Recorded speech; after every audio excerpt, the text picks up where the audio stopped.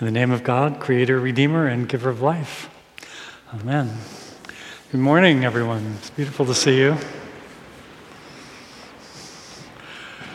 One of the pleasures of studying the Bible is discovering all of the interesting conversations going on among professors of archaeology, and professors of obscure and dead Semitic languages, following their lines of thought down very strange rabbit holes into worlds you never imagined, This week I fell down one of those rabbit holes. I almost didn't get out of it. Eventually it brought me into this entire alternative universe commanded by the ancient goddess Inanna, otherwise known as Ishtar, the queen of heaven, who was worshipped as the primary deity of Sumeria and Assyria for several thousand years. Inanna was a complex, multifaceted goddess, a goddess of love and war. She commanded thunder and lightning. She brought pitiless destruction upon her enemies. And she was also a goddess of benevolence and fertility, of motherhood and intimacy. The image of Inanna that I like best was discovered among some clay tablets that date back to 2500 BC. She stands strong and athletic. She looks like a Marvel comic book hero. And she's wearing this armor, and she's got these swords and arrows strapped to her back, and she's got wings spread out behind her, and she has this really intimidating kind of self-contained smile on her face. And she's standing on top of a lion. And I just kind of fell in love with her when I saw that image. I was like, wow! And get this, she was the first deity ever described in written language.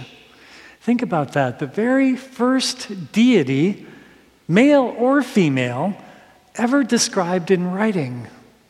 The first protagonist, the first hero, the first subject of a sacred story, the first product of a literate mind.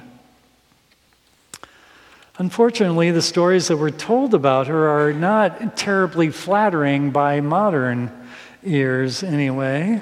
In one story, Inanna comes across a mountain that is so beautiful, so majestic, that it puts her own beauty to shame, and she hates it. So she destroys the mountain.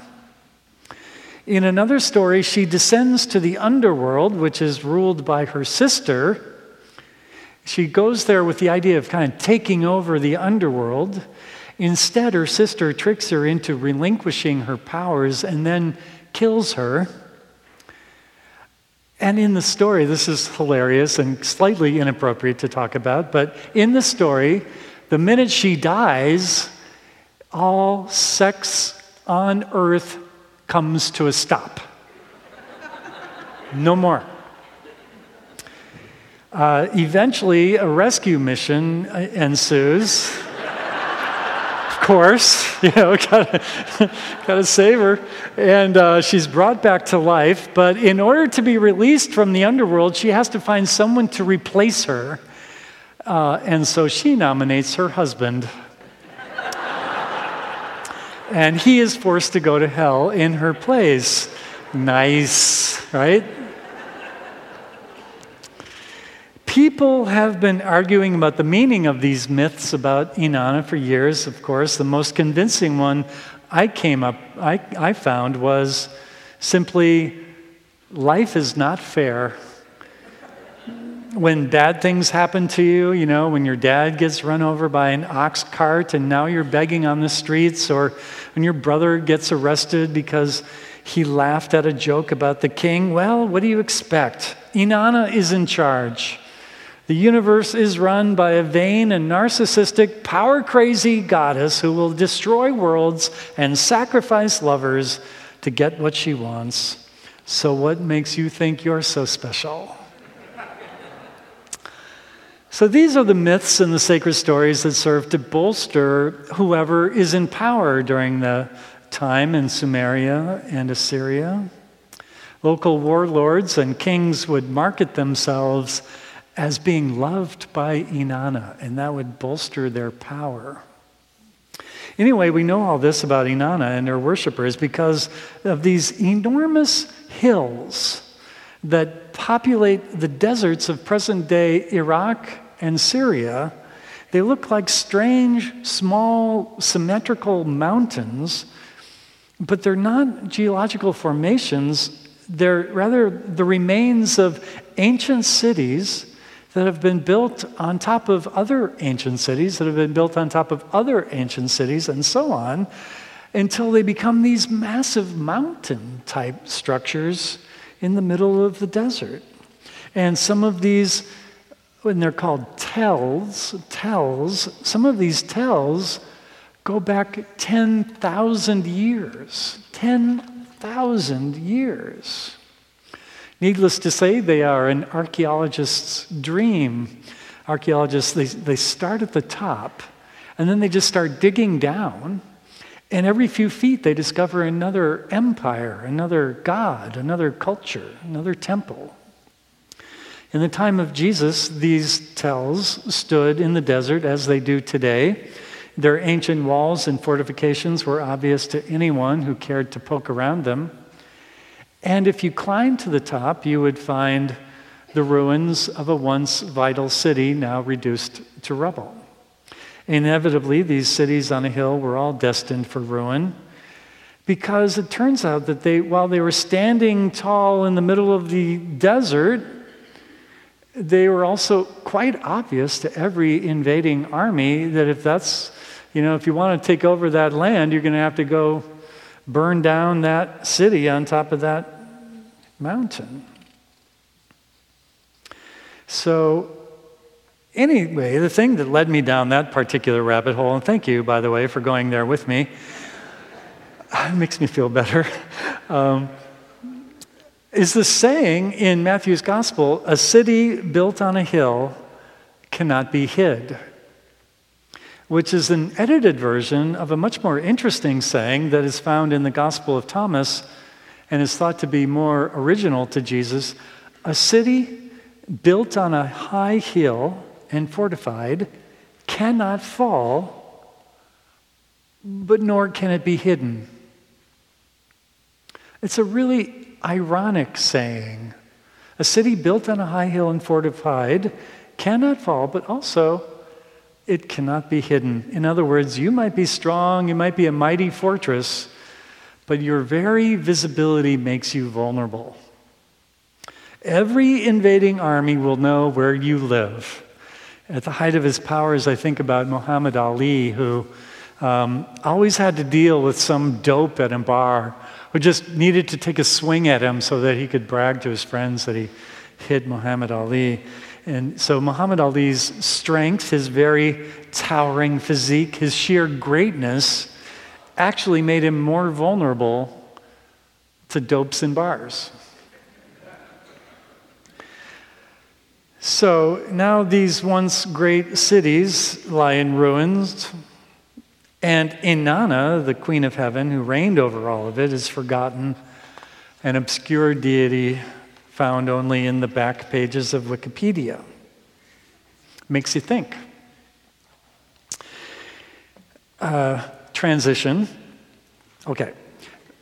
I'm missing the transition. That was this missing segues right there. Imagine a segue that artfully got us to the next section. Okay.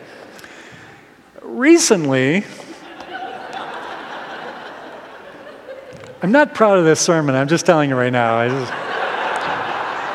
I'm doing my best here. I just got out of the rabbit hole. I don't know. Anyway. Recently, Pope Francis has been speaking out about the Vatican Bank and his ties to Italian organized crime.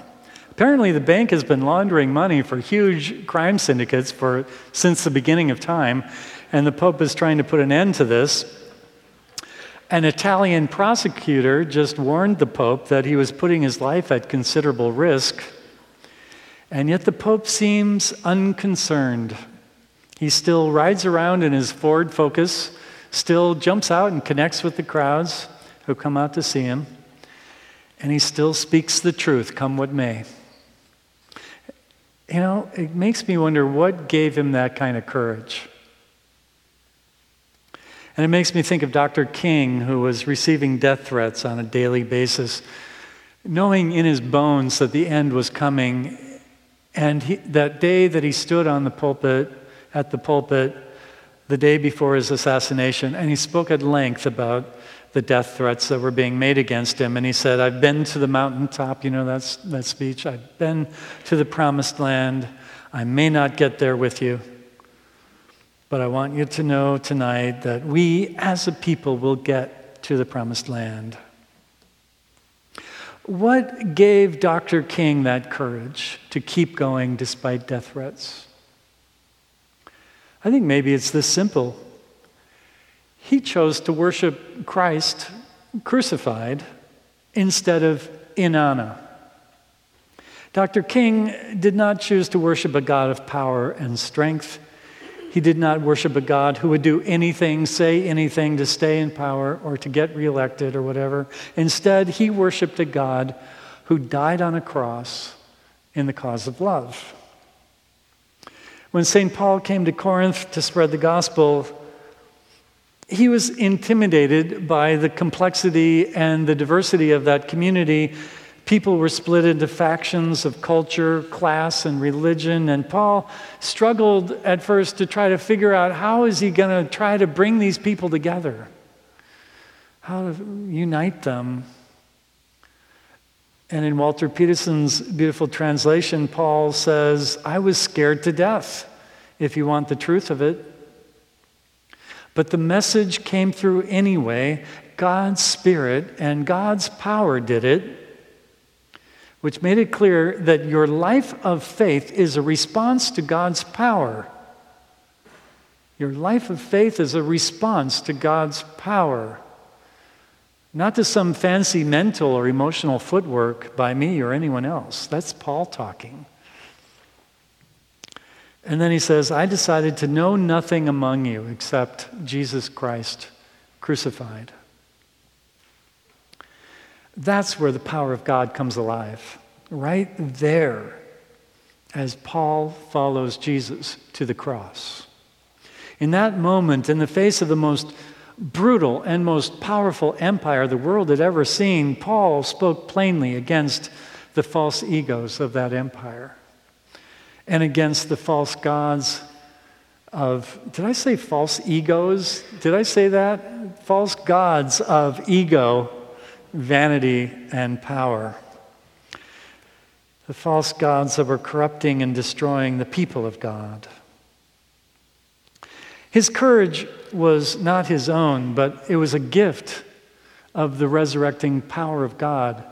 United with Jesus in this death-defying power, he became a light that inspired others, sparking a movement that enlightened the nations.